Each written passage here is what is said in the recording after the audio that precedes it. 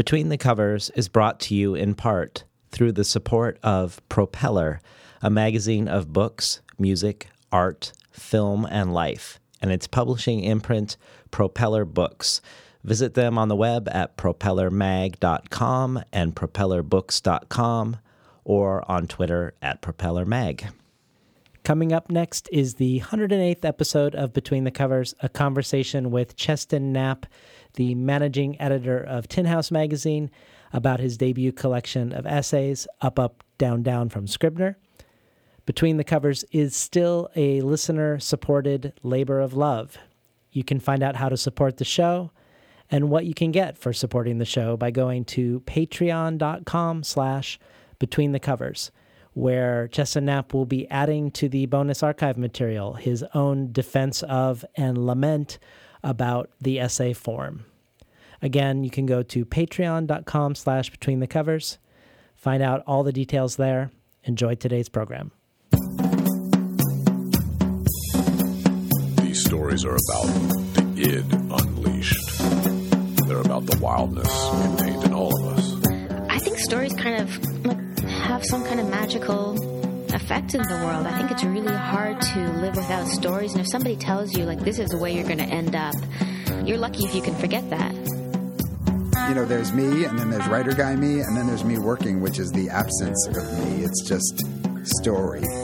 Had no idea how to write a novel, didn't know if it would ever come to fruition. Was working at a vet and kind of lint rolling puppy hair and cat dander off myself. They're almost like really shy animals. They will come out of the woods, but you have to stay very still. And you have to pretend like you're not interested in them. Artists tend to put their fingers in the wounds, in the silences. I believe in the role of literature as a catalyst for dialogue and new forms of thinking.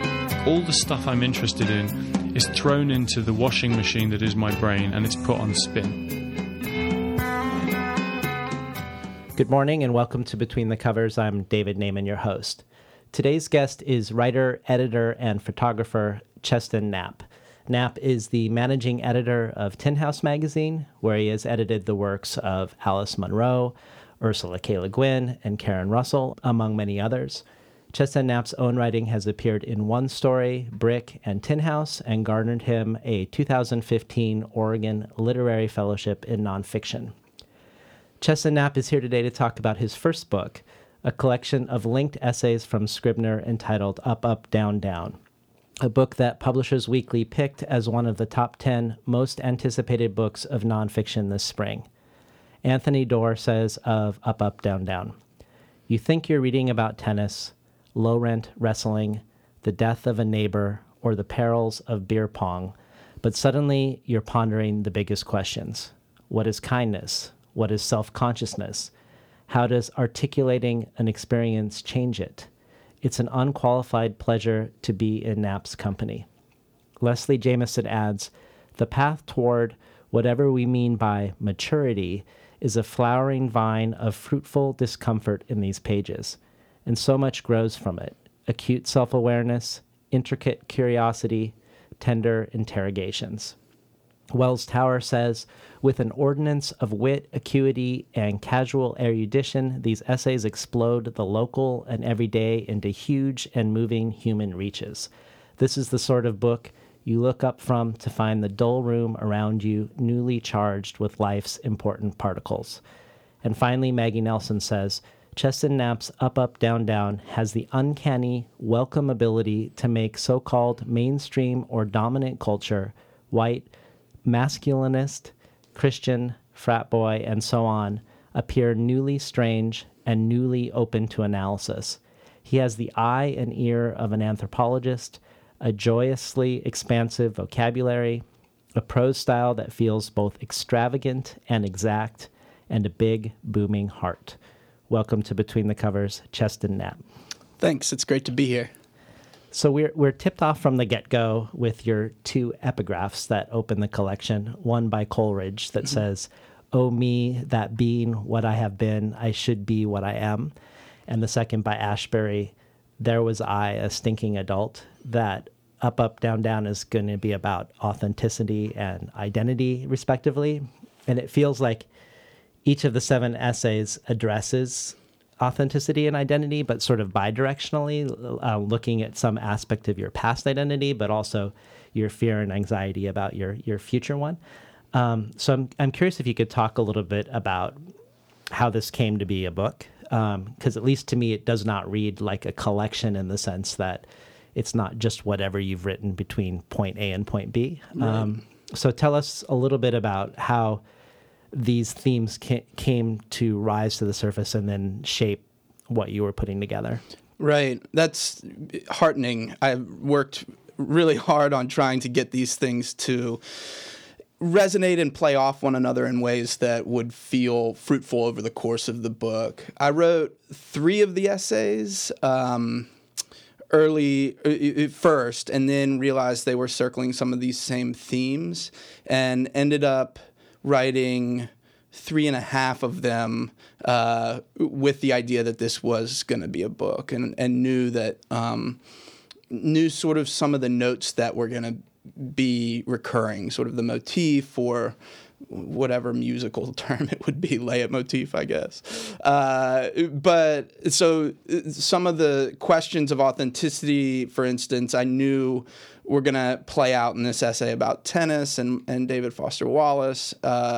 And so I knew that was going to be the vehicle somewhere in the center to sort of ground that. So you can imagine when you have some pieces that you've written just on their own, you start to imagine the shape of the book as a whole and write towards the holes that you imagine. Yeah, that's exactly right. The wrestling essay, the Beirut essay, and the Jules Reynard essay had appeared, and so in Tin House, and so I ended up having to go back and rewrite swaths of those essays with the later essays in mind, and ended up just fleshing out some of the themes and ideas that I felt were given short shrift first time around.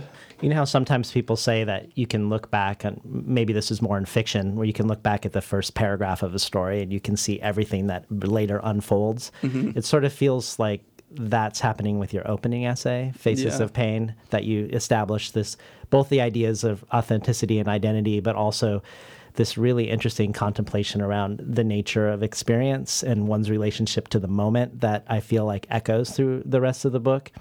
And we get these unexpected, even though it's on the surface about wrestling, professional wrestling, we get these unexpected discussions of Roland Barthes and Ralph Waldo Emerson and German etymology, and then your own, most notably your own sort of experience of feeling at a remove from your current lived moment at any given time, that somehow the vitality of the living moment is inaccessible to you, and you're looking at yourself living life. But because this lays such a great groundwork for the whole collection, I was hoping maybe you could read a little bit of it, and then we could use that as a jumping off point for some spinning out to some questions. Yeah. An experience. I wasn't entirely sure what that meant anymore. What had always been an obvious idea had become a kind of phenomenological conundrum for me. A very simple part of the problem was wrapped up in the fact that in English, we have a single word for 2 ideas. On the one hand, we register the sensational intensities of the world around us, and this is accomplished through perception of a pre-reflective sort. What senses we have build us a world, immediately, automatically. And on the other, we gain experience over time. It's an aggregate of everything we've gone through, which, with reason and memory's help, implies a learning process, the development of wisdom, at least of a sort. The Germans, unsurprisingly, distinguish between these ideas. They call the first one Erlebnis, which contains their root for life, Leben, and the second Erfahrung, which includes their word for journey, Fahrt, as in Ralph Waldo Emerson's famous dictum, life is a fart, not a destination.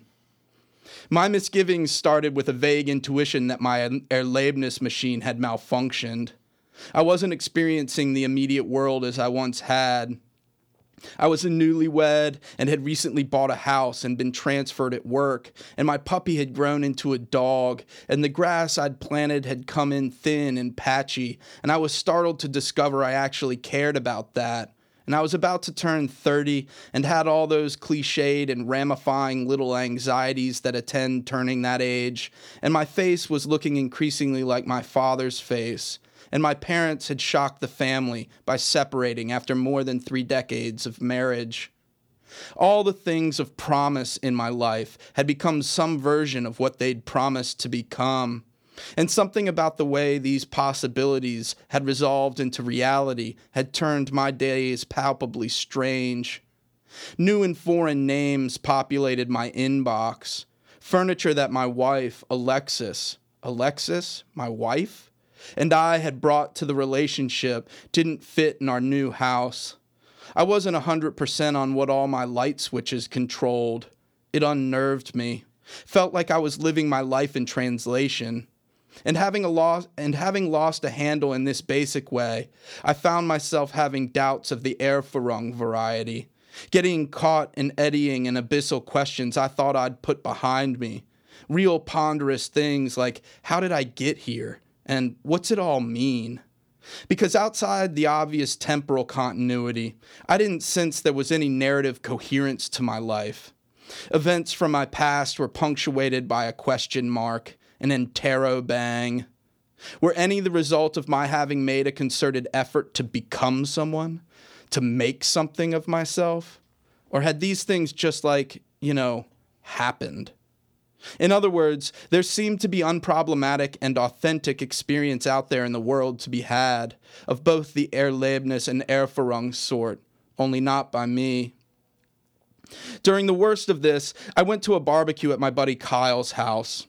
Kyle casts an unmistakable aura. When you're around him, you begin to feel that life has a certain texture or grain or weave that otherwise, for me at least, doesn't exist. He always seems so full of fucking life. It's intoxicating. So many people come to his BBQs that his backyard starts to look like the thoroughfare of a shanty town. That night, I wandered around talking to Kyle's friends, people who play in bands and make art and casually know all about good music and movies and books. People who ride their bikes everywhere they go, even if that means they show up a little sweaty. People who are apparently so at home with themselves that they're unbothered by the fact that they show up places a little sweaty. My mind felt buffered, as if it were in a padded cell, and I was hounded by a passage from The Ambassadors, in which Lambert Strether says, "Live all you can. It's a mistake not to. It doesn't so much matter what you do in particular, so long as you have had your life. If you haven't had that, what have you had?" By which I really mean to say I was hounded by that part in Dazed and Confused when Matthew McConaughey says, "You just gotta keep living, man. Livin." I ended up in a corner of the backyard by the chicken coop, wondering what instinct tells a baby chicken to peck free of its shell, while Kyle moved from group to group and high-fived all the handsome guys and hugged all the pretty girls and told jokes and laughed and talked plans for his bike crew and his mini bands. Everyone looked like they were having the time of their lives. Kyle and I ended up at a 24-hour Mexican restaurant not far from our houses. It was 2 a.m. We got our food and sat at a booth in the big front window, and we could have been in a Hopper painting, except we were in Portland at a Mexican joint, so Hopper would have had to paint us on velvet. Kyle was about to start a new job working for a high-end bicycle company, what he called the Rolls-Royce of bikes, doing a mix of advertising and publicity. For as long as I'd known Kyle, he'd managed a bike shop, and for exactly that long, he'd talked about doing something else. Whatever they're doing, 20 and 30-somethings in Portland are always talking about doing something else.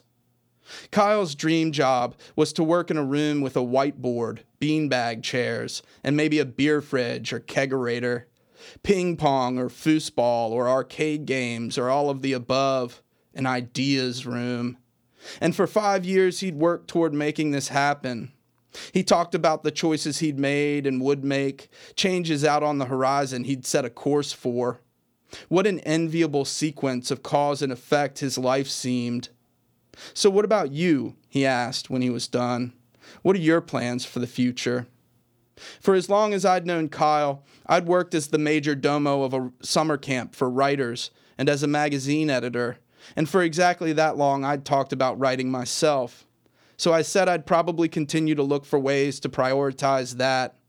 But really I wanted to say that the future, like everything else in my life, wasn't quite what it used to be. We've been listening to Cheston Knapp read from his book, Up, Up, Down, Down. So we often hear the advice, particularly with nonfiction, that it is wise to have a remove the passage of time, the vantage point of retrospection before we write about life's biggest moments.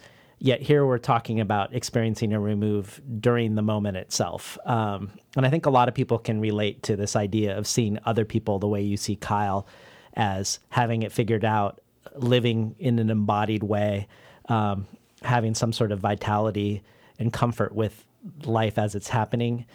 But I wondered about this on a craft level. Like, for instance, I think about the Charles D'Ambrosio adage that sometimes you need to make the problem with the essay the topic of the essay. Right. And then I wondered, because you do this great job in the collection as a whole of dramatizing and portraying this sense of remove from the present moment, is that the result of a D'Ambrosian insight around this problem in your life? Or on the contrary, is writing about a remove actually something that writing just naturally does well?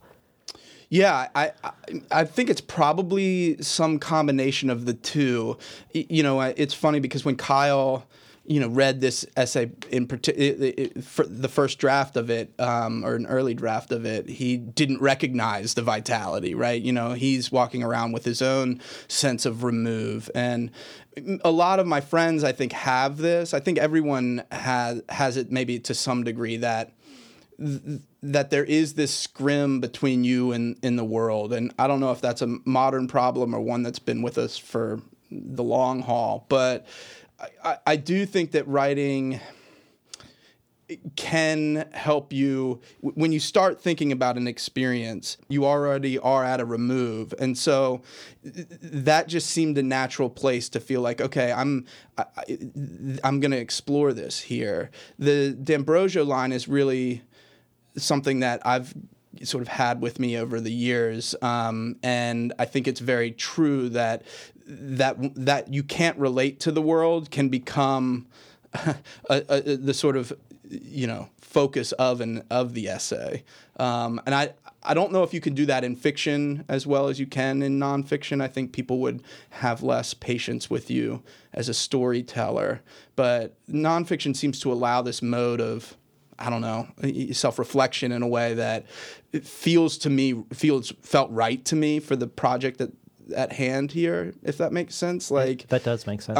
That the essay is sort of questions its very form as it can question its very form in a way that fiction can't quite. The instances that I think of of attempts to question the form are the metafictionists from the 60s and 70s, who, when it's done well, it's spectacular, but when it's not, it's, it sounds a little petulant, like a little bit, people like, why do I have to write a story? And it's like, you don't have to write a story, like write something else. Yeah, write something else. And so the essay form itself seems self-questioning in a way that I found very fruitful as I was working through some of the material in the book. Well, it made me wonder, mainly because of stuff I've read about science being done on writing, around how creating form from your experience can change your relationship to memory and actually change your relationship to traumatic memory even.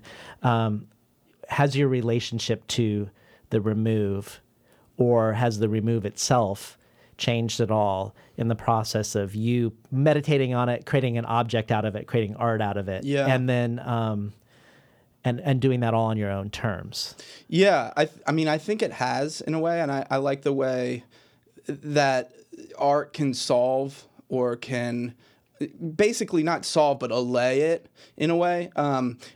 I feel it less acutely now after I having spent so much time on the book, and I don't know whether I've just made peace with it or it is just certain life circumstances have changed, and so I'm not thinking about the remove as much. So I became a parent, a dad, and there's something about that shifted. Like I had to take a step left of myself in a way, and which means that certain roles or certain questions of authenticity or worrying over my own relationship to the world has sort of taken a back seat in some way, or I'm not sure I'm comfortable saying it's totally resolved or like out, I've done, but I do think it's less of a pressing question.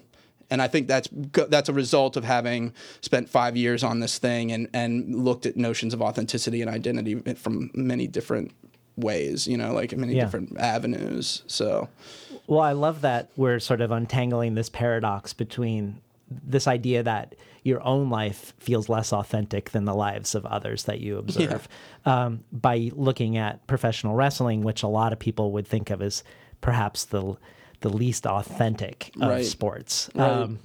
So tell us a little bit about the shoot and the work in wrestling and what those are. Because those are great metaphors for a lot of what you're doing. Yeah. I mean, it seemed an area or as a performance, it was really fascinating to me. So that you have this shoot, which is everything that happens in the wrestling match that's real, right? So it hurts to get slapped in the face. It hurts to sort of be upended and fall on your back. There's a lot of actual pain that goes on in these orchestrated matches. They're not totally fake. There's some modality of reality that they're working within, and the work is everything we know to be fake. Right? There's scripts for these things, but you often don't know how you're gonna arrive at the end. So there's kind of dinner theater, like sketch comedy kind of thing that's going on with the performance. So this mix of the real as it's experienced in the ring and yet there being this performance going on that you have to fulfill certain narrative elements by the end of the match seemed to me to be a very potent metaphor for just how I was walking around, and that there are things that I'm conscious, there are identities that I'm consciously having to play, and yet they feel false, and that like some of the pain one is experiencing feels real, and yet whatever relationship gave birth to that pain felt false. So it was it confused the notion of experience for me in a way that I felt was really fruitful. It made me wonder, I mean, I don't know if this is too much of a tangent, but it made me wonder what if you had a philosophy of self. Like I've talked about this with Eileen Miles and Ray Armantrout, particularly recently. And if we think about like the difference between the shoot and the work, the difference between the self and one of our personas. Yeah. But is there a self? Like I think Eileen would have argued that maybe the layering of gestures, the gestures that we choose are actually the self. Yeah. That they're not something. They're not the work. Right. That actually the thing we think of as the work is the self. Yeah. I think I've probably come down to something like that, but, I think I started the book with maybe a more essentialist version or notion of the self, that there were parts of me that were real and that I would, by growing up, learn how to privilege those or scour away the parts of me that felt false, that you could eradicate them. In writing the book and sort of thinking about notions of my own identity and how I relate to past selves, I think I have come more towards something a little bit more, I don't know, polyamorous or, like... polyvocal. Yeah, polyvocal for sure. That's actually a word that I've been thinking a lot about and did a lot of thinking around for the book, that Bakhtinian notion of polyvocal books. But so I think I would cast my lot, as with so many other things, with Eileen here, and say, there are situations that give birth to the need of a gesture and that one's self is the ways in which one fulfills those social needs, or especially in interacting with other people. I feel like there's some Greek notion of the phronimos, like there's like the man who, or the person who in any situation knows the right thing to do, right? And so there's that the situation demands almost ethically or morally a response that a person attuned with the situation will know how to navigate it. And I think there's something to that sticks with me, that a situation will arise and it has, a certain number of ways that it can play out. And being familiar with yourself and how you have responded to these situations in the past help judge how you're going to do that now. And I think that's the Eileen's layering of gestures, is you sort of know what your response is to a tense situation or a funny situation, So I don't know. I don't have a theory of the self that I'm going to outline. That's not your next book? No, yeah. Some like conjoined triangles of success, no. Well, tell us how Roland Barthes ends up in this wrestling essay. It's one of the great pleasures of a lot of these essays, is this strange mixture of high and low that we get. Right. But what is his interest in wrestling, and what is his contribution to wrestling philosophy? Well, he has that essay. I think that every, in mythologies, that every, English nerd kid in college encounters. And it was one of those ones that always stuck with me, because there are a lot of them in there that feel dated. And yet when my friend asked me, my friend Scott, he's the photographer, he did a photo essay that goes along with the book, or that goes along with the essay. We were talking, it was one that came up. And so Bart was doing all this, like, he's almost, a godfather in a way of taking low culture and low, quote unquote, and saying, what's going on here? Let's think about this. So he called it thought of it as like a performance it was a spectacle. It was a place that the audience knew that this was a spectacle, and yet in which certain big word ideas were being enacted. So justice, for instance, or retribution. I mean, it's the same, but like, that you knew why the person was suffering, and you knew he deserved it or didn't deserve it, and that playing those lines was part of the pleasure that one got from it. That valence of real fake was that they were pointing that wrestling points at that. Is my read on the Bard, is like, oh yeah, that's why this is pleasurable and why people find it, why it's still around all these years later, Yeah. So he that was just a book an essay that I felt I had to attribute, like in certain cases throughout the book, there were things that I knew other writers had tilted at. And it would have been irresponsible for me not to have brought up Bart in an essay about pro wrestling. It's the same way, like in writing about Wallace, or writing about Federer, you have to bring up Wallace in a way.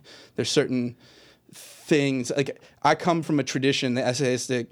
I think a lot about the tradition of literature and trying in some ways to contribute to it in some very, very small way. Like these ideas are just bouncing around in my head. And so giving some acknowledgement to where the idea would have come from is important to me, without being citey, like a citation, like a term paper terms. I don't like that. Well, before we talk about any of the other essays, I would love to step back and look a little at some of the things you've said about the essay as a form. Mm-hmm. And one of them is, you've said personal essays are cheapest when they only traffic in personal experience.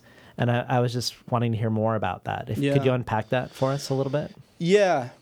I mean, I don't think that the personal essay is just a story from one's life that you tell, and that it solves the problem of intimacy, because it's every writer sits down and has to solve that problem of perceived intimacy, right? That's what successful writing does. It says, wow, I'm in the presence of somebody or a character or whatever. And I feel like personal essays have come to a point where we can just assume this is a real person, and so that solves it, right? Or that says, oh, this person really experienced this. Wow. And that's like the most interesting thing those essays do, or like that sort of limited conception of what the personal essay could do.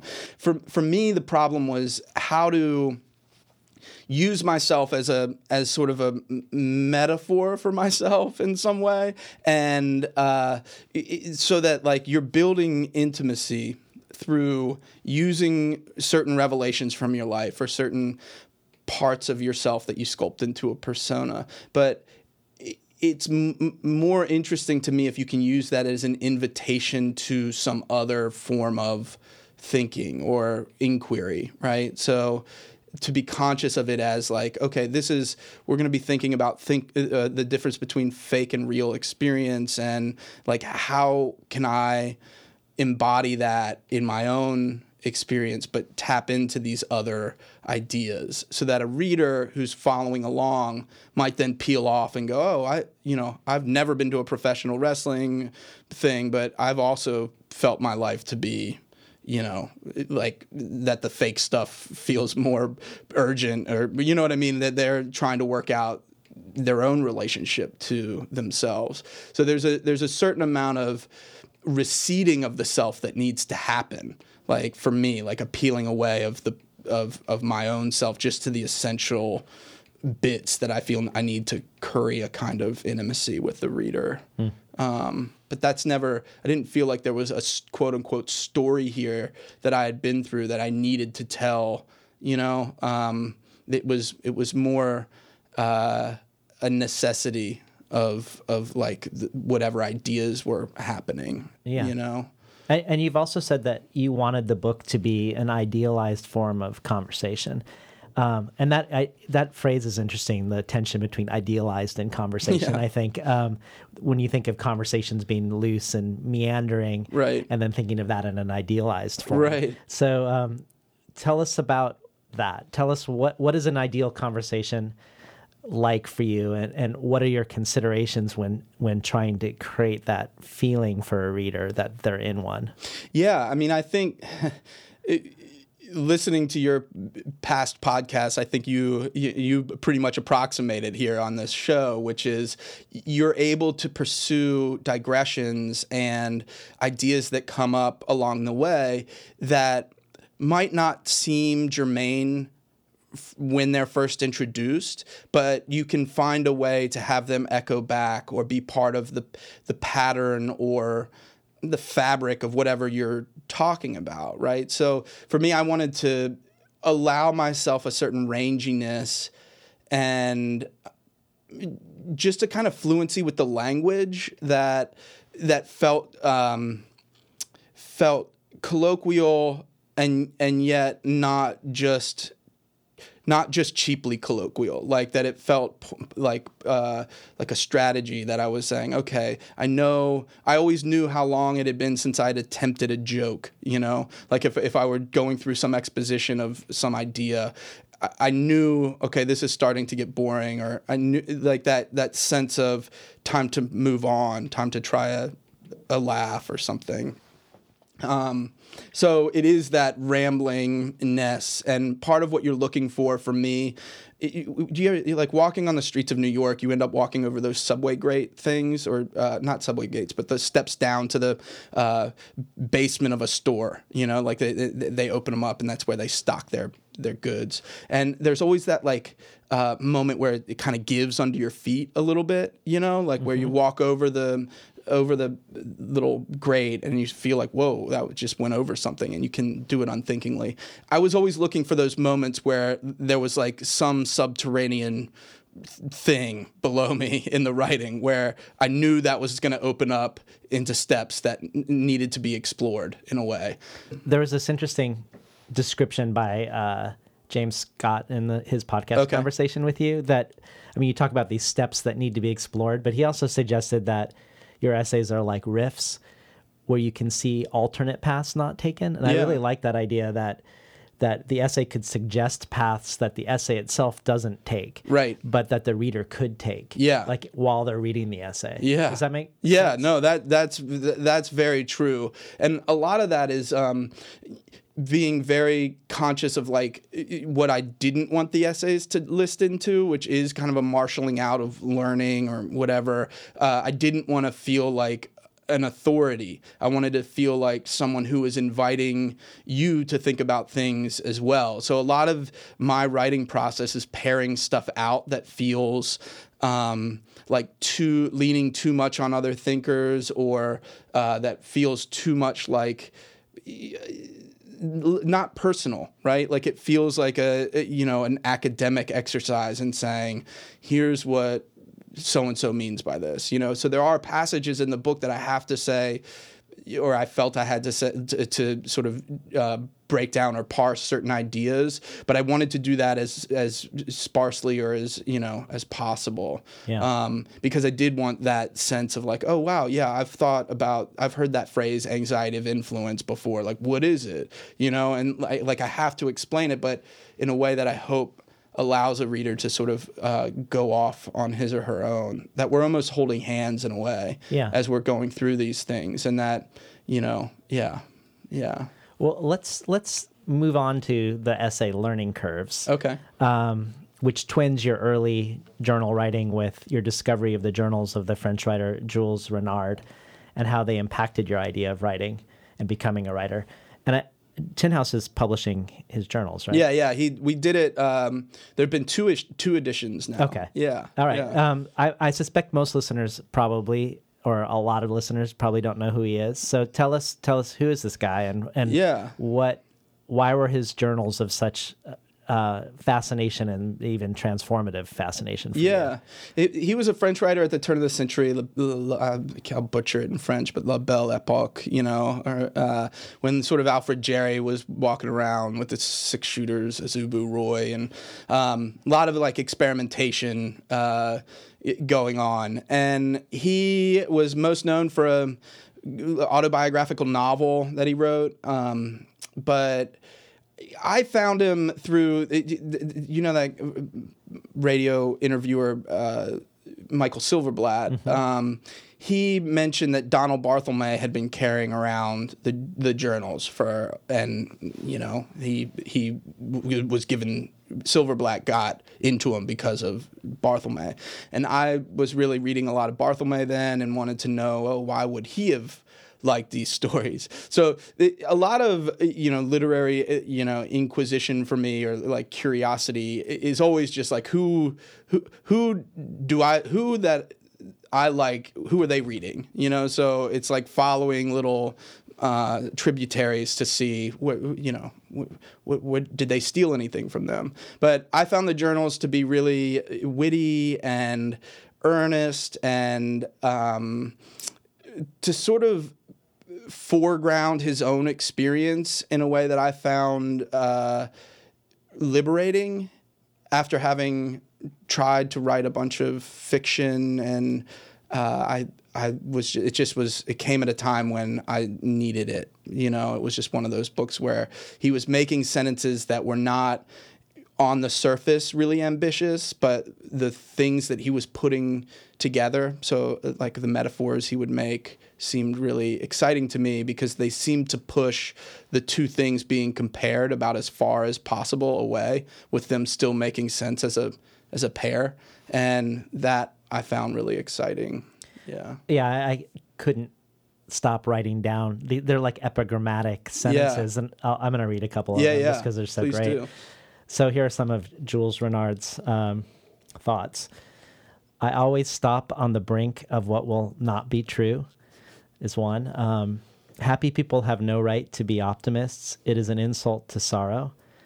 And then my favorite one, imagine life without death. Every day you would try to kill yourself out of despair. I think that's really great. Yeah. But one of the things we watch you discover as this essay progresses is that as you progress through the life of Jules Renard, you see this second meaning of experience happening in time. Like you see him accumulating experience and changing because of this accumulated experience as his life unfolds. Right. But you yourself are having skepticism about whether insight necessarily follows experience. Right. So maybe for Renard it does, but that doesn't mean it's gonna for you. Yeah, that was the real nervy thing for me, is seeing someone. I mean, that's what reading a writer's journal is always, I think, a real pleasure, is saying, wow, they sort of figured out a relationship to the craft or the art that they were able. It was a peaceable relationship. For me, it was kind of tumultuous through the early writing of this book, just trying to figure out what it was that I was going to write. It took me a very long time to figure that out. And I think you have to settle on that form, or that you have to get a sense of what it is you're doing before you're able to solve that sense of experience being something that can yield wisdom or insight that can affect your life. It's easy for me to sort of fake it, where it's like I can recognize a pattern and then, for the sake of a piece, make an insight. It's very hard for me to then take that insight and have it feed into lived experience, if that makes sense. Yeah. It also feels like another maybe D'Ambrosian move, in the sense that if you're not sure insight's going to come from experience, maybe you're not sure that insight's going to come from the essay. Yeah. So the essay becomes about the anxiety of not finding insight. Yeah. Which is very insightful. Yeah, it is. Yeah, totally. But there can be a preponderance of insight in a way that, like, I'm not sure that the essay needs only to traffic in insight either. Because of the problems of then taking an observation or an insight and then trying to live one's life according to that, or to incorporate it into your being in a way. Like, I'm still unsure of how much that is able to happen, which I think Charlie would agree with in some way. It feels like it comes out of his essays too. Well, this is about where in the book where we start to get a sense of your fear of fraudulence as a writer. So the first inklings of your anxiety about, can I be a writer in an authentic way? Am I just an editor of writers and not a writer myself? But if we flip the tables on you and make you the one being observed, so you're Kyle now. Right. I imagine a lot of people would be surprised, and they would be like, wow. And they'd have all these questions for you. And I'm sure you had all these questions. How did you become the editor of a top-notch journal at such a young age? Or how did your first published short story end up in one of the best fiction journals in the country, One Story? So I wanted to read a Paul Valery quote you cited in an interview, and then just ask you a question about that. So Paul Valery once said, as quoted by you, it seems to me that every mortal possesses very nearly at the center of his mechanism and well placed among the instruments for navigating his life, a tiny apparatus of incredible sensitivity which indicates the state of his self-respect. There we read whether we admire ourselves, adore ourselves, despise ourselves, or should blot ourselves out. And some living pointer, trembling over the secret dial, flickers with terrible nimbleness between the zero of a beast and the maximum of a god. It's an amazing quote, by the way. It's so good. God, just the way he goes zero of a beast to the maximum. So you don't even know. He goes from a number to like an abstraction. It's amazing. But I definitely have the feeling, I've had that feeling of vacillating between thinking something that I've written is amazing in one moment and just completely worthless in the next moment. And we do see you reach for sort of the godly authenticity in the book. But I wonder if you are ever feeling that moment of the maximum of a God. I don't feel like you dramatize the moment. You dramatize the desire. Yeah. But I wonder, like, were you ever like running around the house going, "Holy crap! I just edited Alice Munro," or "Oh my God, I got this piece placed in such and such." Yeah, I mean, it's mostly.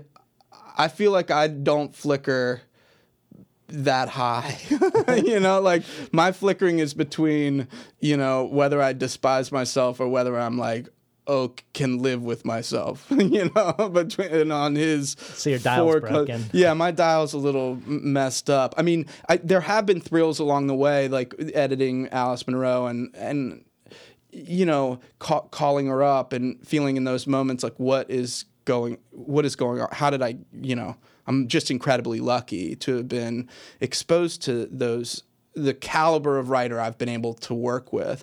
And yet at the same time, working with those writers in some way shut down a kind of writing for me. So I went through a thing in my, late 20s of having worked on all these really awesome stories and feeling like my own fiction was the best metaphor I can think of is that I was looking at it through the wrong end of a telescope, that everything felt so far away and so inconsequential. And I do think it was because of having worked on, a Nobel winner and saying like, okay, like this, the urgency was gone for me to tell these kinds of stories. And so that sent me, so it's like cool on one hand, but there's always this double-edged where it was like that shut down a whole form for me for a while. And these experiences are always undercut or sort of qualified in some way, the sort of editorial pleasures that one has in working with folks like Karen or Charlie or, But do you think also there's something about the story? Like I think of the novel and the essay having a lot more give in terms of what people expect it to look like versus a short story, at least in the United States. Yeah, I do think that's true. And I think there's also a sense that I fell prey to the conception that if you want to be a writer of fiction, you start with short stories and you figure out that. And yet at the same time, everyone says this is the most punishing, unforgiving form there is. If you're not fulfilling the sort of goals, the storytelling elements of a story, of a standard short story, then you're writing against them. Like we know it's only two. You're either self-consciously filling or writing against the expectations of a short story. And I agree, an essay, like I didn't realize yet that certain, like me not caring too much about myself to put it out there was like a strength and not something to be, avoided. That helped, that opened it up for me, like opened up a new path. But in the moment of editing those folks, I was, really down.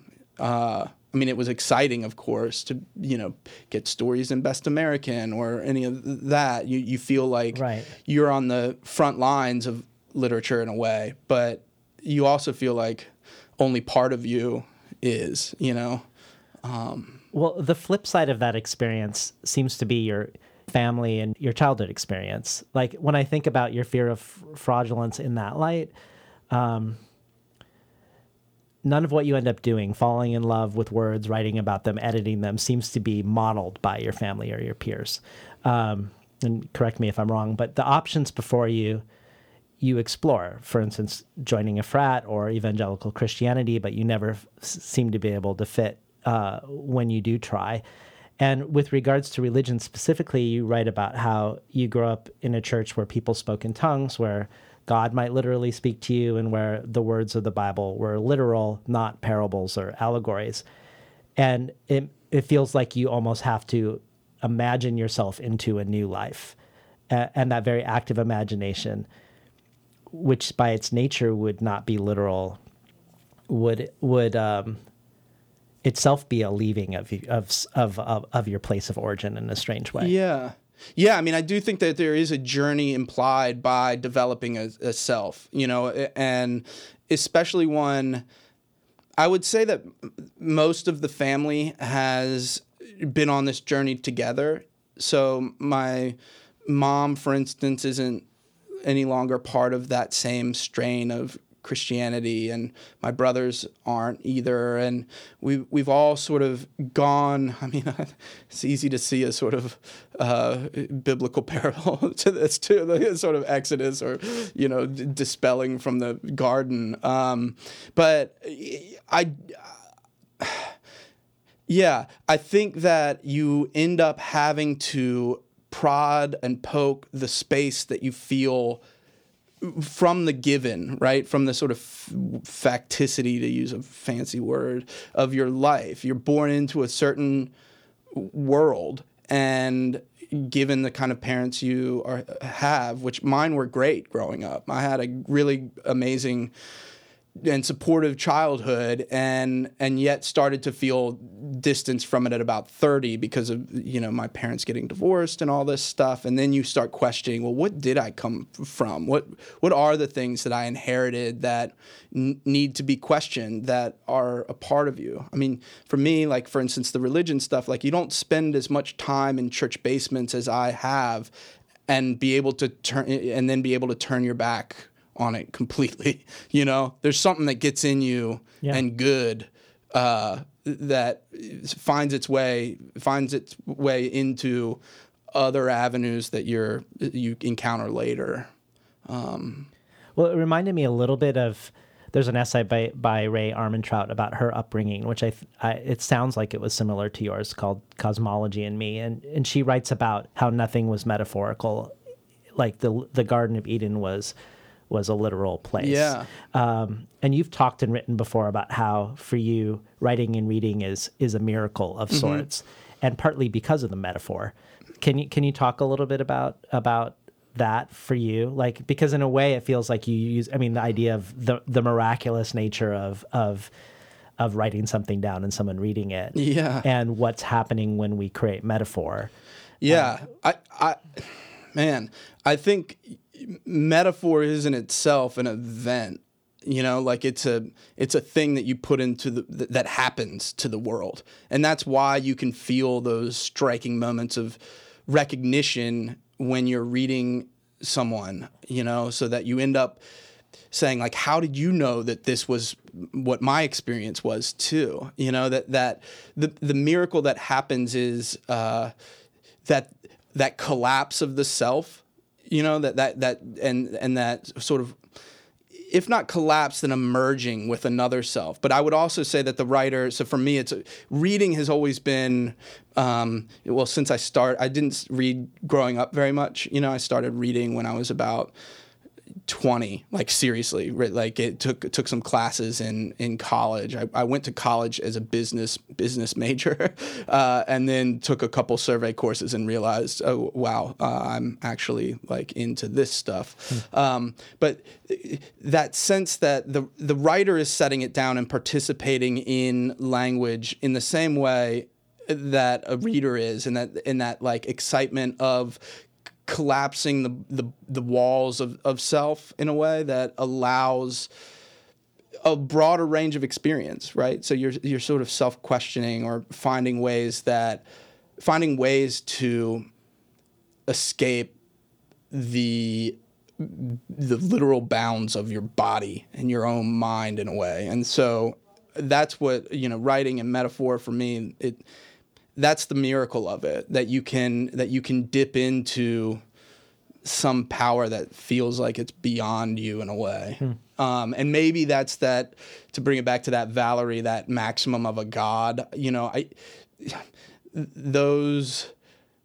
I do think that that's the feeling when you set a metaphor down that you feel like, yeah, that does it. That perfectly articulates whatever the experience that I had was in a way that makes it available to someone else, I mean, because what is God other than, someone who's able to, the word made flesh, Right.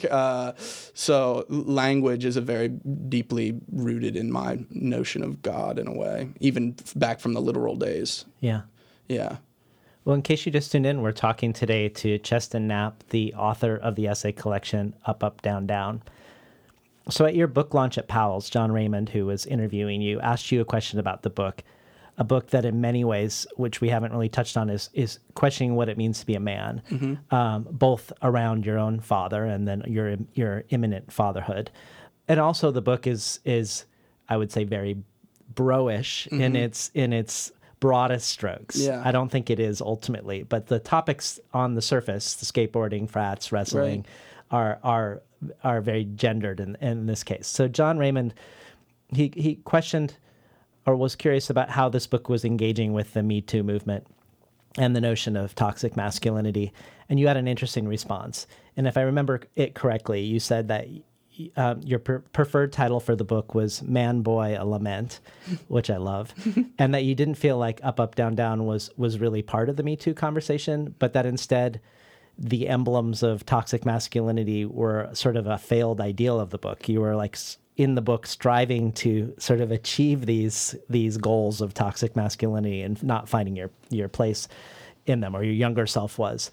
But am I saying that right? Yeah, I mean, I think and this is what writing and reading does to you, is it broadens your notions of what an experience can be, and that what was available to me, I'm not saying insensitivity was the mode, because I do think I come from a sensitive stock.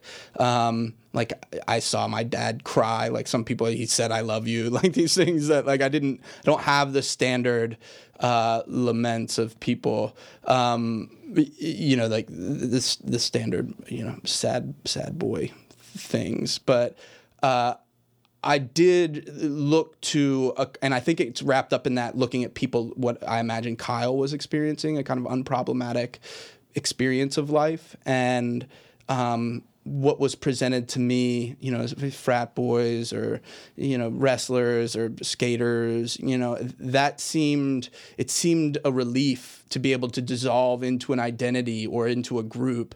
And yet I realized that was not going to happen for me. The sort of problems with toxic masculinity is the positive feedback loop that happens when you get a bunch of unthinking people together, right? Like, and what I started to realize is that I was never going to be unthinking, or like never going to be able to dissolve into a group. And so there was always this question of, again, fraudulence, like, what am I doing here? I don't belong here. But that there were, those were the ideals or the roles that I had laid upon myself, just given where I grew up. I grew up in Richmond, Virginia, in kind of a Southern inflected, house and place. And so given that, trying to navigate it was interesting, trying to navigate the sort of group mentality. I didn't have the artistic confidence or social confidence in high school and beyond, really, to say, I don't fit here. I still wanted to be part of the cool kids, and failed to do that. I still wanted a certain kind of girlfriend and failed to do that. And that for a while bothered me. And But there was a way, I'm going to argue that it does engage with it, and I want to hear what your thoughts are on it. Because there's a way in which you portray this that I feel like it contributes in an interesting way to the conversation. So at Powell's, you read a section from your essay, Something's Gotta Stick, and that was about your nostalgia for skateboarding growing up, a nostalgia that prompts you to sign up for an adult skateboarding camp, but you go and discover that you're the only adult. There's just tweeners and teens skating, and you're there with them, and you read a scene where you all go on a field trip with the campers to a water park, and in the wave pool, a girl's bikini top gets displaced, and you see her nipple.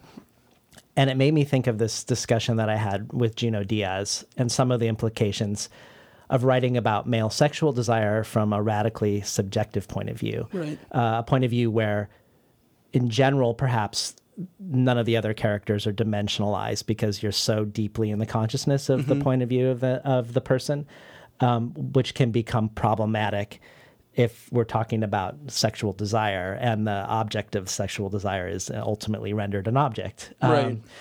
But what you do in this piece is really interesting, I think, because on the one hand, you slow down the moment and you really show us, and in detail, your reflexive response, sort of your automatic pre-thought response, which is the assessment of the naked breast, its dimensions, detail, and attractiveness. And you don't shy away from dramatizing the moment. But then you're quickly again in a remove, like often in the book, and you're looking at yourself looking and feeling shame for how you've turned this person into an object and this breast into an object abstracted from a person. And you analyze and struggle with this shame. And to me, it feels like the honesty of the moment before you feel the shame, and the dramatization and opening up, and even the length of time you spend in it before you then add the overlay, would be a moment where male readers could recognize something similar that they've experienced in themselves and then be led to confront and grapple with it. I'm not saying that's, and make meaning from it. I'm not saying that's why it's there, but it does feel like, it makes me understand maybe when Maggie Nelson says, you've made the male dominant culture newly strange and newly open to analysis. Right. I do think that like self-reflexive move is important and humanizing in a way that, male sexuality, male sexuality we see it. It's a problem in a lot of instances, but showing that, what for me was the experience, like, of seeing this thing, and you do have this immediate response, right? You see, I don't know, desire kicks into action or whatever it is, the gaze kicks in, you can't avoid it. But then there is that second move of, everything else that's going on, all the other sort of more human elements, which are shame, embarrassment, exposure, all this stuff that I felt like I hadn't seen stuff like that before, that shows that switchback. And that's just my own relationship to women in a way too, which is always just this like, I got rejected enough growing up that there was this like, dance that goes on. Yeah. I don't know. I get nervous around this because I don't know exactly, other than honoring my own thought process and experience. I don't, the politics of it make me nervous, because I want to say that particularity of experience is what saves it from being outright political. But what I would argue, and maybe, tell me if you think this is off base, but I would argue that someone else who might also be concerned about the politics might self-censor. Yeah. And they might just they might just skip that experience. Yeah. And you dwell in that experience, even if it is a politically incorrect experience. Sure. Because you experienced it. Right. Yeah, I think that, again, I think the particularity, it became interesting to me when I put in the part. When I started to describe it, it felt like, okay, I knew there was going to be the switchback, where there is the humanizing of like sensing, having my mirror neurons start firing and feeling like, oh gosh, this is really embarrassing for this girl, and now I'm embarrassed, and we're sort of in this very awkward moment together. So what was interesting to me about it was the particularity of that switch from desire to shame and embarrassment so quickly, And I agree. Like I felt nervous putting it in, but then it felt fruitful in a way that it was maybe couldn't articulate. I don't know. What I really liked about the Maggie Nelson take on the book too is, like, for instance, most of the things on the surface in this book, evangelical Christianity, skateboarding, frats, tennis, beer pong, they are things that I don't have a natural draw to want to read about myself. In fact, I would even argue that I have a somewhat of an aversion because I associate those things with people who would beat me up when I was a kid, for instance.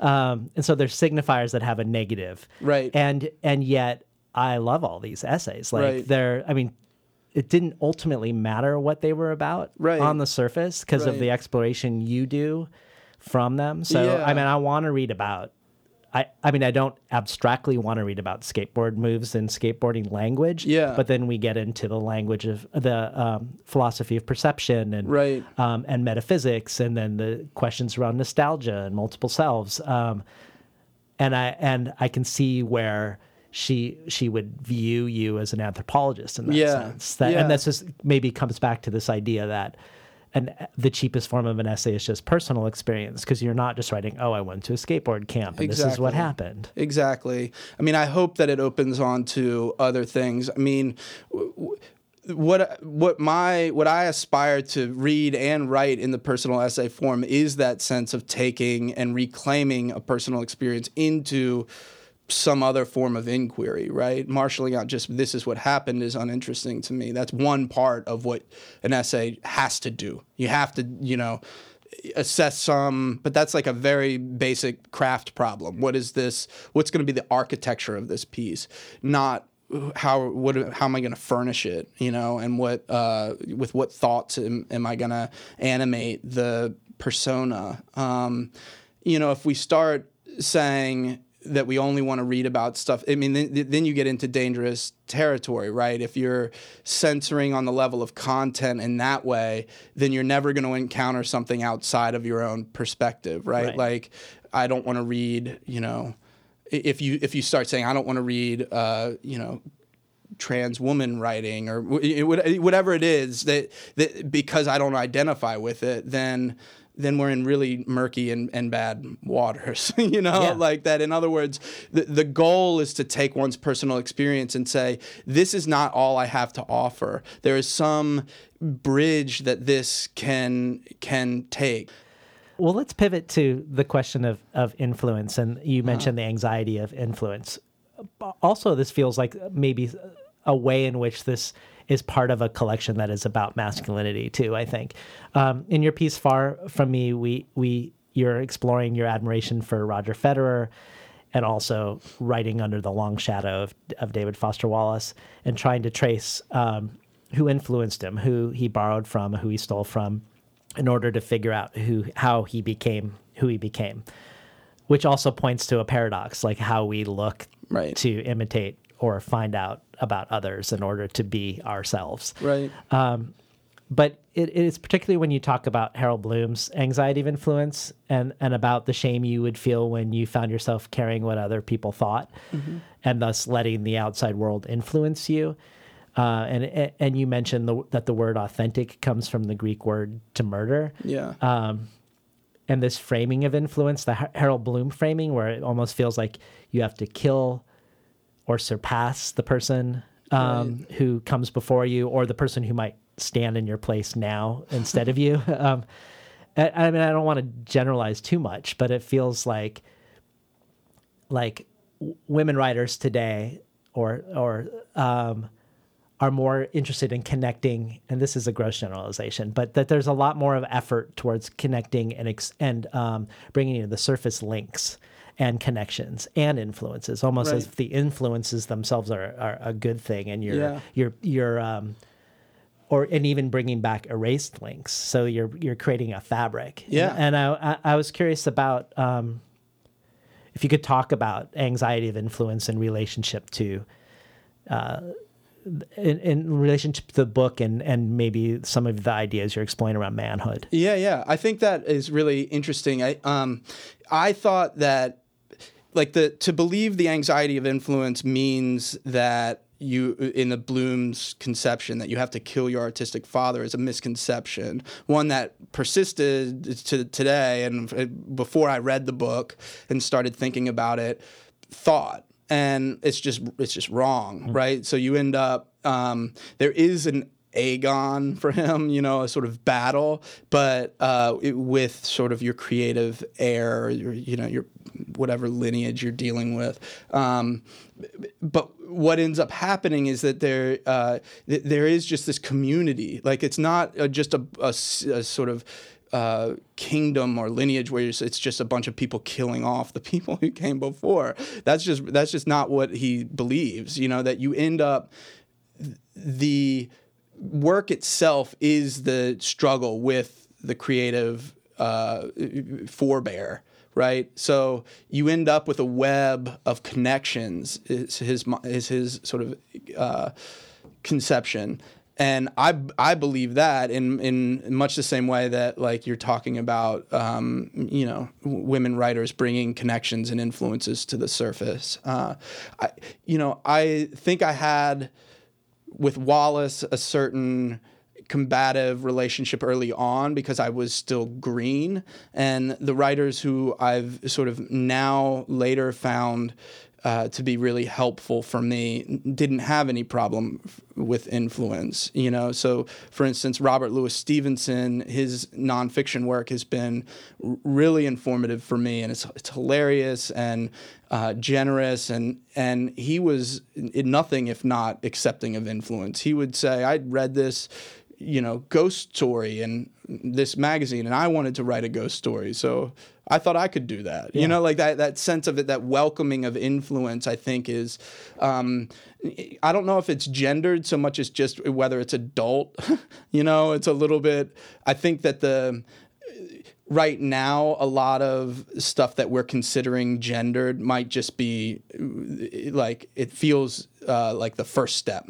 It might just be like, well, that's immature to think I have to kill somebody's work off. It's just, it's just immature. And so when you get a little bit more, older and a little bit, you've been in the world longer, you start to see how silly that is and say, no, actually, bring on the influence. That only means work's being done. Right. If you're being, influenced, great. That means you're doing work, Can you talk about some of the things you discovered when you were sleuthing around David Foster Wallace? I mean, there's the way his identity is in the world is this sort of you think, at least I think of him as this self-constructed creature really that appears out of nowhere. But where did he well, he comes out of that strain of 60s and 70s metafictionists, and a lot of folks like Gaddis and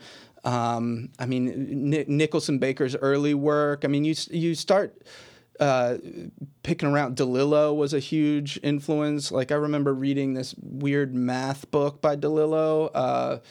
I can't remember, but there's scenes from it that I'm like, that are almost whole cloth in a way in Broom of the System, for instance, or End Zone. There's these long passages that make their way into Infinite Jest, and I mean, it was instructive for me because he did have this totalizing or kind of, a Titan-like persona publicly, and it was neat to see behind the screen a little bit and see how he was wrestling with certain of these ideas, or did too.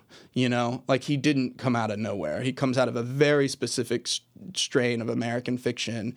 And when you think about writers like Kurt White and Gilbert Sorrentino and folks who he was hanging out with in Illinois and like in his early days while he was writing some of Infinite Jest, you see it didn't come out of nowhere.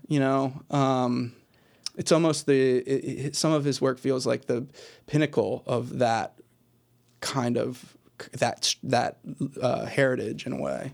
Can you speak to? It seems like you both fell deeply in love and then sort of bottomed out in a way. Like, tell us a little bit about where you feel like David Foster Wallace left you short, maybe, and what writers what other writers you think of now that maybe fill the gap that you don't feel like he was fulfilling for you. Yeah.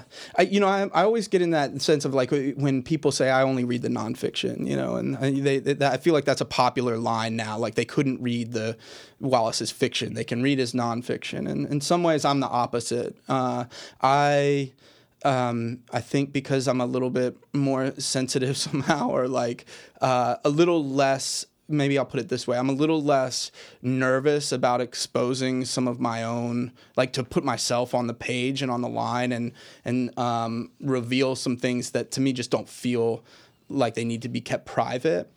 So his nonfiction leaves me wanting some other element, and it's the personal. There's something in there that doesn't come out. It feels like there's a top on the kettle, or there's a top on the pot a little bit, that you are watching a mind put the world together and describe it in this amazing way, but you don't quite get the full range of what an essay can do, which is to inquire into that the consciousness that's putting the world together, right?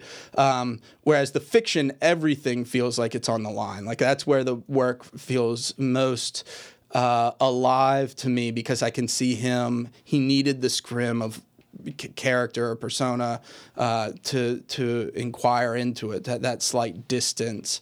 Some writers, I think Nicholson Baker is for me the sort of, in his best work, the adult version of Wallace in some ways. There's the same pleasure in the language.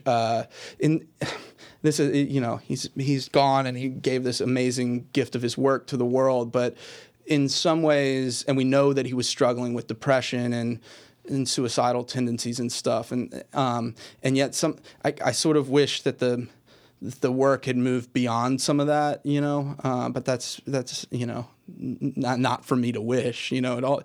Anytime you start talking like this, it starts to feel really impropriety, like an impropriety in some way. But maybe his work suggested, like we were talking about your work earlier, suggested avenues that it didn't go, that you went.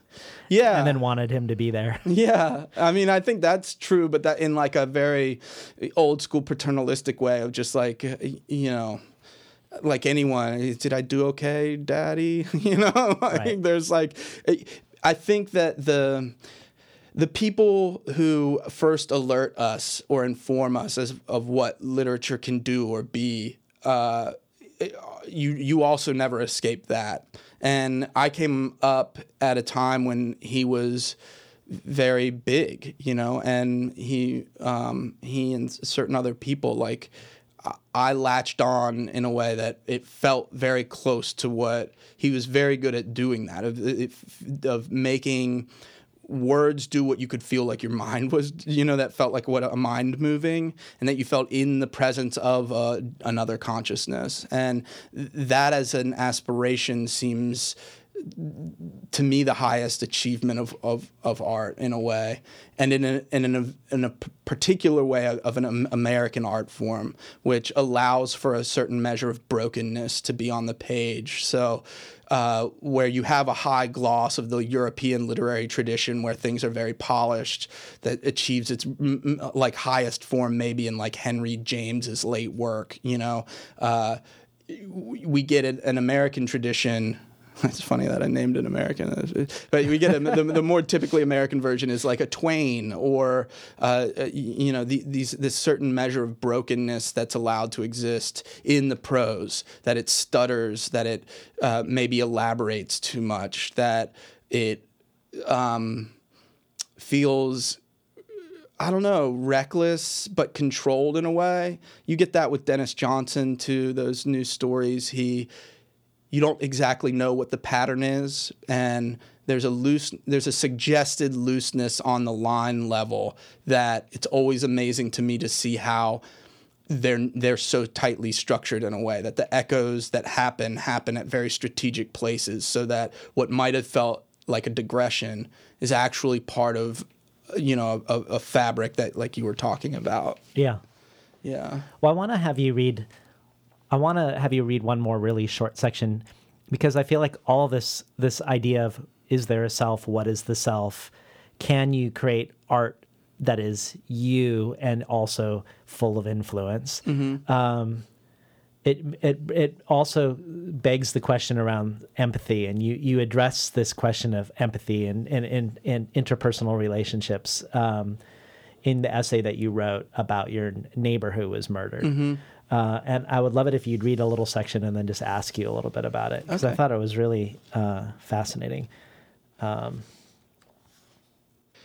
In order to understand what had happened to Peter, did I need to know that the knife Steve had used was a USMC K-bar, a fixed-blade, leather-handled combat weapon whose clip point gives it a shark-like profile? Did I need to watch as Ernie approximated the blade's length, measuring between his pointer fingers the size of a fish you'd keep? In what way was I edified by descriptions of the wound, by picturing a slot in his chest large enough to accept a silver dollar, or by being asked to imagine his breathing gone disturbingly audible? How necessary was it that I learn that Ernie thought he'd felt, between his compressions, the final beats of Peter's expiring heart? Did these details aid my efforts to understand what had gone down?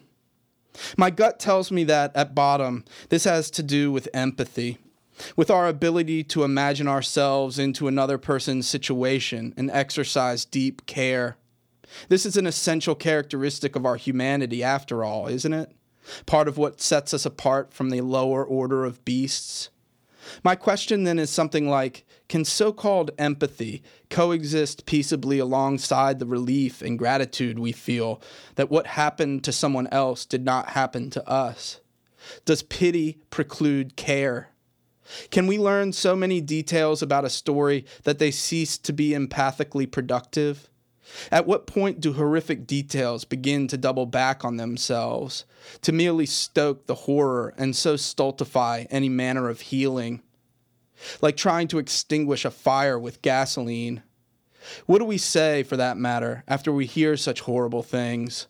To my mind, the most respectful and so least pitying thing we can say is, I can't imagine.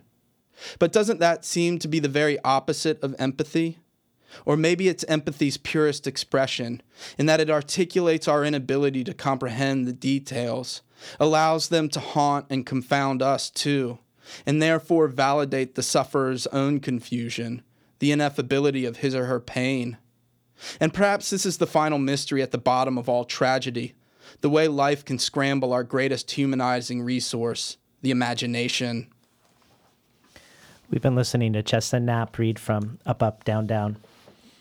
I love this meditation, and partly I love that you raise all these questions but don't answer any of them ultimately, because I feel like a lot of people are writing or reading partially motivated, or thinking that they're partially motivated by empathy, and yet the idea that not being able to articulate or imagine might be the highest form of it, and that knowing less details rather than more is sometimes better. Like, so Right. that list at the beginning of all the things you learned about how your neighbor died, does that make you more empathetic Right. or far less empathetic?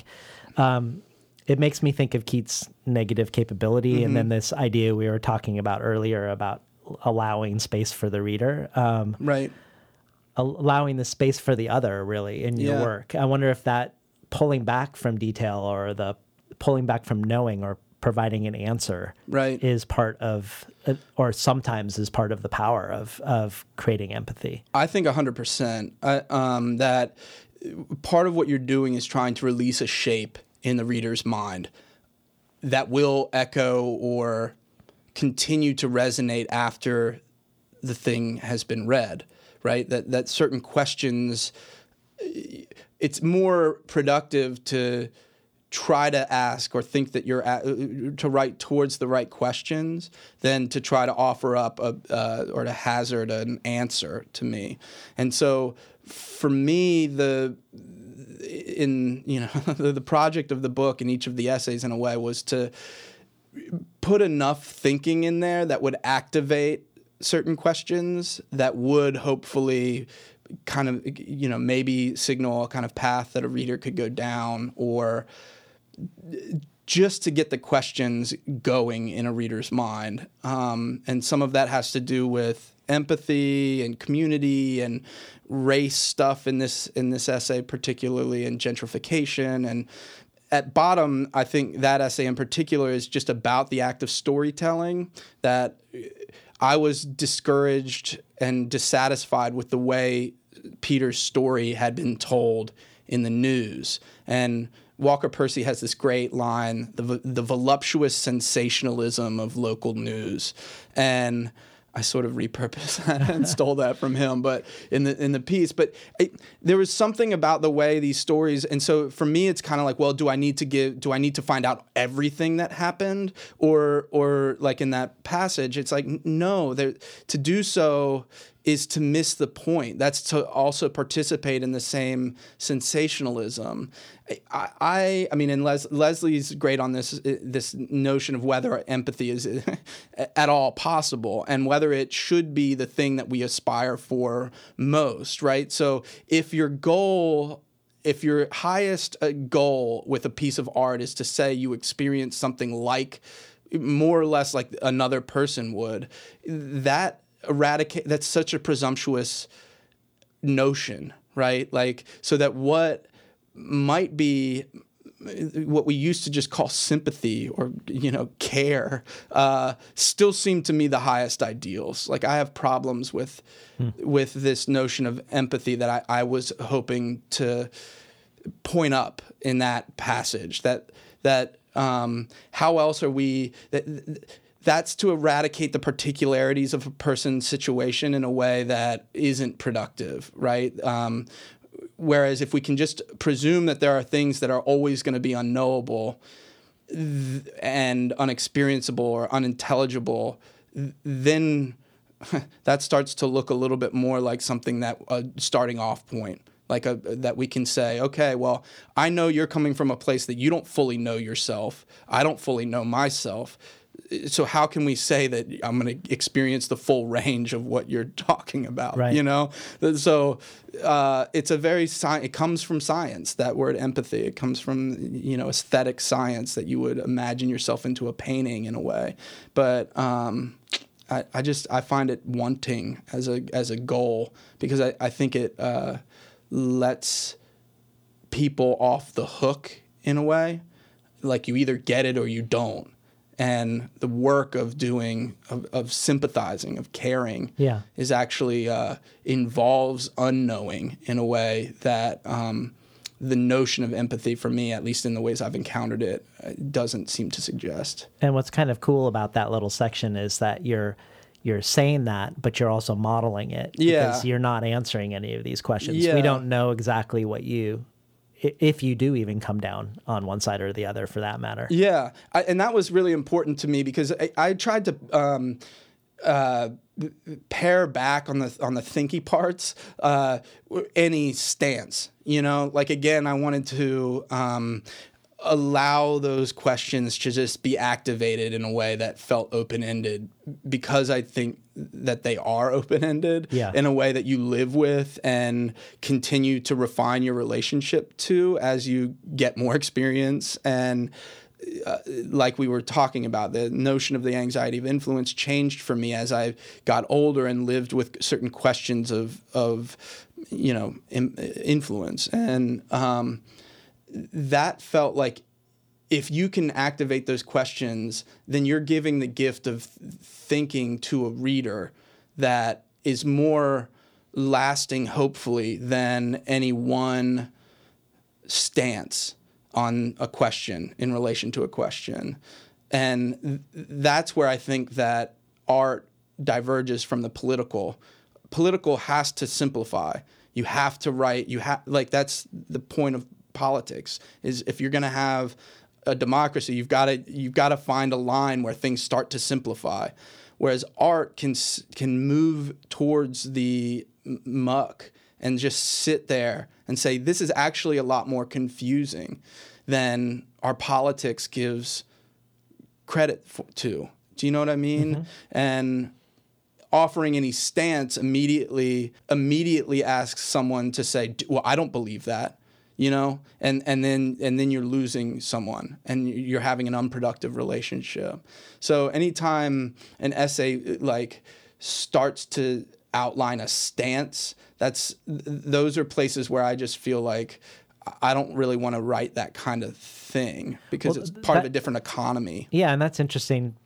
You've talked about this. I think the last time we ran into each other was you were having to write all of these essays that were supposed to be published at the time of this book coming out, which points to this how loosey-goosey the word essay is. So what you're saying is, I don't want to write the type of essay that would do what you just outlined. Yeah. But that is also called an essay. Right. And there's a tradition around that essay. Yeah. But then listicles, you're writing, or maybe you wrote for promotion of the book, right, insultingly have the same name as essay, and you just wrote an essay collection. Yeah.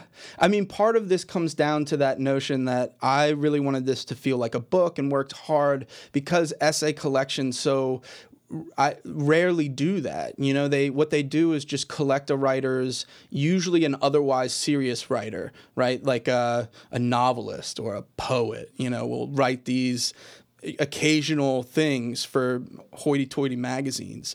And then what you'll end up with is just a miscellany, It's like, oh, here's, Coetzee's, late essays, 1981 to 1997. So you get these artificial, cheap ways of gathering their thoughts. And yeah, I have a problem with that, but only insofar as it feels like it's not imaginative, right? We all have experience writing essays from growing up, where you would write an essay about a book or about something, and you'd cite from other thinkers, and so we have a very rigid notion of the essay that I think is cheap, and it's to treat the form with the same lack of imagination that we all sort of tacitly agree that it exists on, which is it is secondary. It can't be an act of the imagination on the order of fiction, because you're only taking something that's already happened to you. And that seems weird that's where we arrived, given that someone like Emerson, who people could point to as one of the great essayists, right, and is nothing like that. No, he's nothing like that. And that's this is just a conception that comes to us from the sort of education industrial complex. That what you need to do with the form is just marshal out an argument. And again, that's a political thing and not an artistic one. And that the great essayists, and I feel like we're living through, thankfully, a renaissance, like with Maggie and Sarah Manguso and Leslie, and they're just like Andrew Monson and David Shields and all these folks who have broken the form and shown us it can be anything, and that in fact it's really pointing up this notion that that imagination is more than sci-fi, that dragon, but it's also more than domestic dramas that you're able to sort of solve the algebra of whatever domestic drama you've written, right? So imagination is actually a fuller thing than just that. Okay, so now that this book is out in the world, it's an object, it's apart from you, I'm pulling it away from your body right now. What is that achieved in terms of where do you see yourself going next? Do you feel like there's some sort of completion to this line of questioning, and whatever you're working on now is a new inquiry, or do you feel like you're on another orbit around some of the same concerns? There are certain questions that about family and, in a way, race and upbringing that are sort of animating some of the stuff I'm thinking about and reading about and working on now.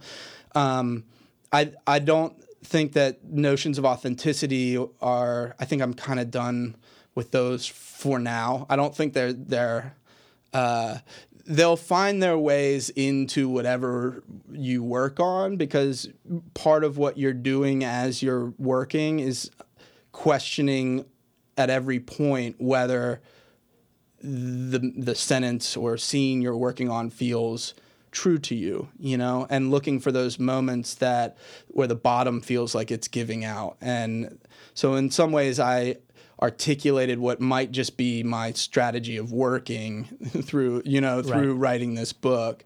Do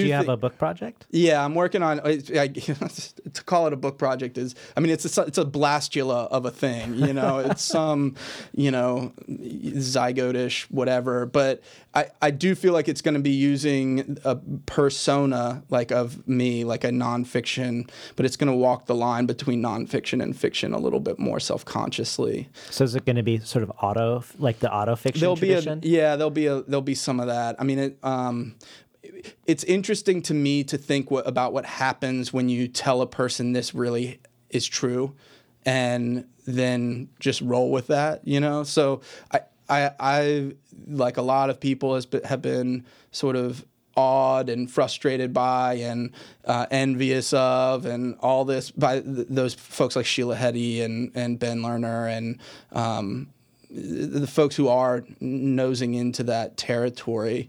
But I do think there's some fruitful stuff that can happen when you employ your persona in a way that, allows you to think about, again, this real fake, like what's fiction, what's not fiction, Anyway, just artistically, it seems interesting. I look forward to that. Yeah.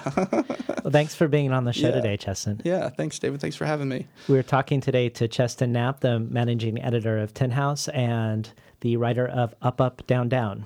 You've been listening to Between the Covers. I'm David Naiman, your host.